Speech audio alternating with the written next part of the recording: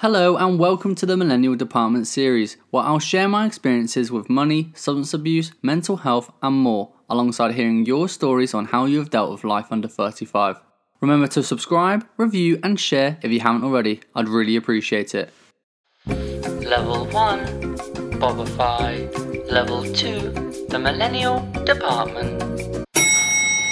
So welcome to the Christmas special to series 2 with an incredible guest, TV personality, celebrity stylist, podcaster, and mother of two, Ali Levine. Before we start, can we have a little bit about yourself? Oh, of course. Well, thank you for having me. I'm excited to be here. As you mentioned, I'm a mom of two. I have worked in the entertainment industry as a celebrity stylist for over 10 years and then kind of transitioned to a TV personality between being on national and local shows talking about trends and tips and how to wear what the celebrities are wearing and best dressed and all that. And then when I became a mom, started creating content around motherhood and what that looked like for me in my life and growing and evolving. And I've been really blessed that, my community and my social media and everything has continued to follow along with my journey. You know, I started out coming to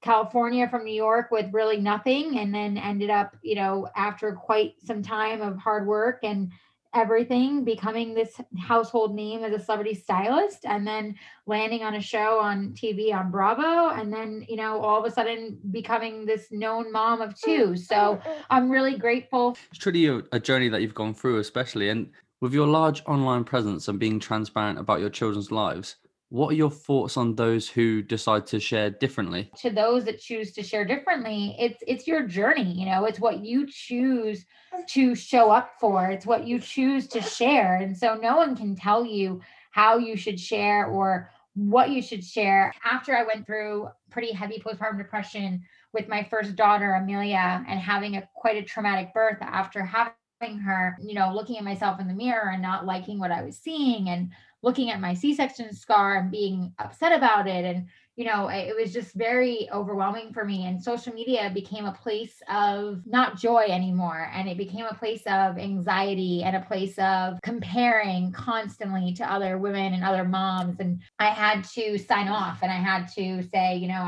I can't show up as this glam self anymore because I'm not in that place. And when I came back to social media, I chose to start sharing, what was on my heart, how I was struggling with my postpartum depression, and how I was struggling as a new mom, and how I was struggling with losing who I once was, and how I was becoming someone else, and how I was changing in many ways, because that's what really motherhood does do to many people. And to be honest, in the beginning, it was really hard because I had a lot of unfollowing and commenting awful things and messaging me terrible things. It was hard. And at first I almost deleted this, very raw picture I posted of myself and my body. And then, shortly after, a beautiful thing happened. I started getting messages from all these women all over the world who were pregnant or had suffered from postpartum depression or anxiety, and said to me, this was really great to read, or I went through this and I appreciate reading this about someone else. Honestly, I love the fact that you've kind of shared that in such a raw way as well. Because obviously, when you're kind of looking online and you're seeing how people share their content and how they're displaying themselves, essentially, you kind of only really get the image, if such. When they kind of put one quote or they put two quotes, and they don't really go into detail of the behind the scenes. So it's incredibly interesting to see that you've kind of gone for that dynamic and gone, there's actually so much else going on, instead of just this, look, I'm looking really pretty, I'm looking really nice in this photo. Actually, to get to this point, I've had to go through this, and this. Literally why I started the podcast is I thought if I could change someone's perspective, or I could give them a new bit of information, then I would have done good and I wouldn't need to do anything else but that. And that kind of rolls on to my next question. Before you were a mum, did you have much time to prepare? I really honestly didn't feel ready. It was like when we decided to make the decision to start trying and, have me get off the pill and do all the things necessary to be able to get pregnant, it happened right away. And I know that there are so many who wish that was the case for them. And so I'm very aware of that. And I'm so grateful that that was the case. But in the moment, it was kind of like, oh shit, this is already happening. Like, I just said I was ready to start trying, and the universe was like, here you go. It was like, no prep time. It was just like crash course. Here we go. Yeah. No, for me, so I found out at week 36. Yeah, so it was literally like a quick turnaround. So it was kind of like, here you go. It was kind of like on the Friday, by the way, you're having a baby. By the Monday, by the way, you're having a girl. By the way, 4 weeks, she's going to be here, kind Wow. of thing. Whole world just kind of turned upside down. Wow. That is wild. I mean, that is literally no time to prepare. That is not like, oh, I have 9 months to kind of at least like see the body change and the whole thing. Like that's literally like crash course. Yeah, yeah. When you see those like week intensive courses for, driving or real estate or any of those things, it was literally like that. Like you just get thrown into this classroom and suddenly you're reading up, absolutely crazy things on blogs. You're going into childcare stores and push chairs that fold up into cars like transformers. Is absolutely insane. Wow.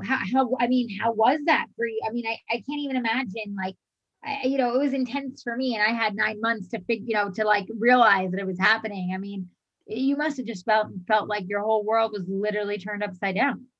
Yeah, so I kind of at the time we kind of just had to adapt incredibly fast and just kind of go, right, well, this is, the universe essentially serving us up what we have right now. These are the cards we're being dealt with. We just kind of need to play out the hand and hopefully it kind of works out. I mean, she's 2.5 now, healthy as anything, running around and causing absolute havoc. And it's actually something I mentioned in series 1 about when I was becoming a dad. I kind of thought it was going to be like getting a new job. So with all these benefits, like building cushion forts and making cupcakes, only to realize working in a pandemic with a 2-year-old who was literally obsessed with Crayola and my work documents that were incredibly important was even more stressful than preparing in 4 weeks to have her. Did you come across any kind of expectation versus reality from your peers in the kind of 9 months up to it? I feel like I spoke to some different people about it and I did a lot of reading in different books. But to be honest, I'm a very kind of hands on learner in general and how I learn and how I grasp things. And so for me, I didn't feel like I was getting that much out of talking to different people. Even when people would talk to me about it and it was like, oh, your whole world's going to change. It was like, yeah, yeah, yeah. Okay, okay, okay. To actually experience it to me, that was where like it clicked. You know what I mean? For me, I think I struggled with it in the first year. I kind of didn't adapt very well and I was kind of quite confused. I was still new to, oh my God, I'm now a dad.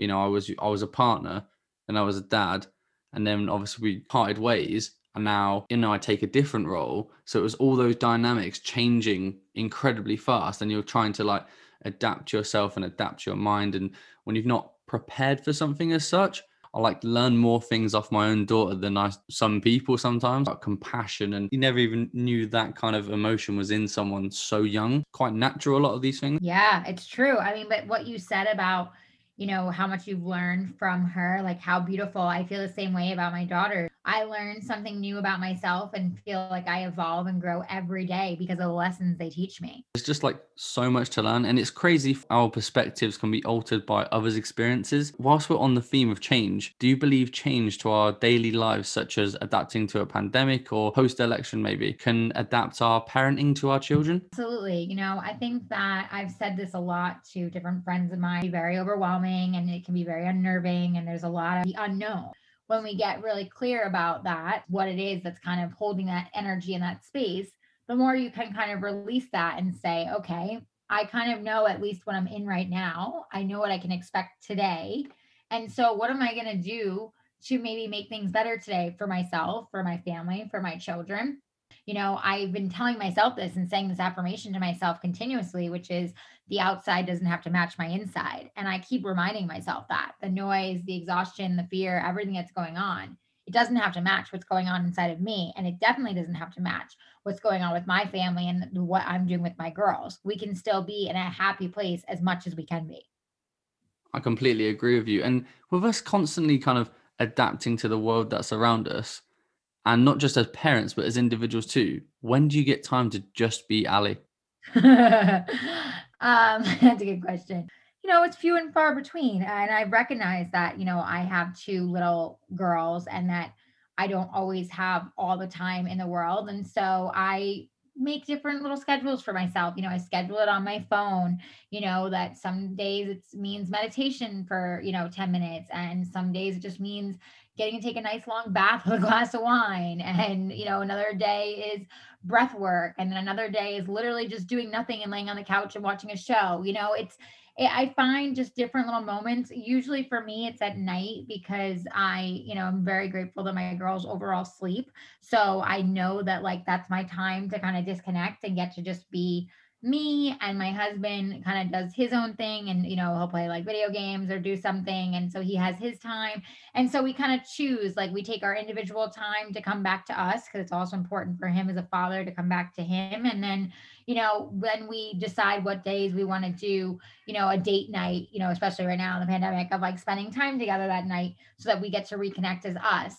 But there are some days where I realize I don't give myself that time. And to be honest, I realize that I'm drowning and I'm stressed out and I'm overwhelmed and everything's going on. And then I look at my calendar and I go, oh, well, I didn't give myself any time this week. So of course I'm spinning out of control. So then I take a step back and I tell my husband I need 5 minutes, I need 10 minutes, whatever it may be.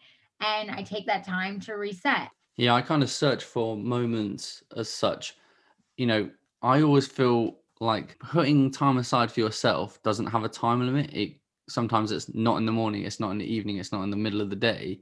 It can just be sometimes when you just get like 5 minutes to yourself to just breathe in some fresh air, go on a walk, or writing poetry for 10 minutes, or just something that allows you to be just you and come away from the world, just help you progressively as well, in other parts of your life as well. You're right. And there's sometimes where like Amelia will be just playing, happily and, doing individual play and she's drawing and I know she's safe in her space drawing and Arlie's taking a nap. And I sit in a chair and I take that minute to take a few deep breaths and just really connect back to me to give myself those few minutes of just feeling good, even though I'm still very much a present mom. So I love what you said about like just even, taking a breath. It's true. It's like, I don't think we realize sometimes as parents and even not a parent, just as individuals, how much taking a few deep breaths and actually connecting back to your body, back to your source, and not again being just distracted by everything going on in the outside world, how much more you come back into this place of like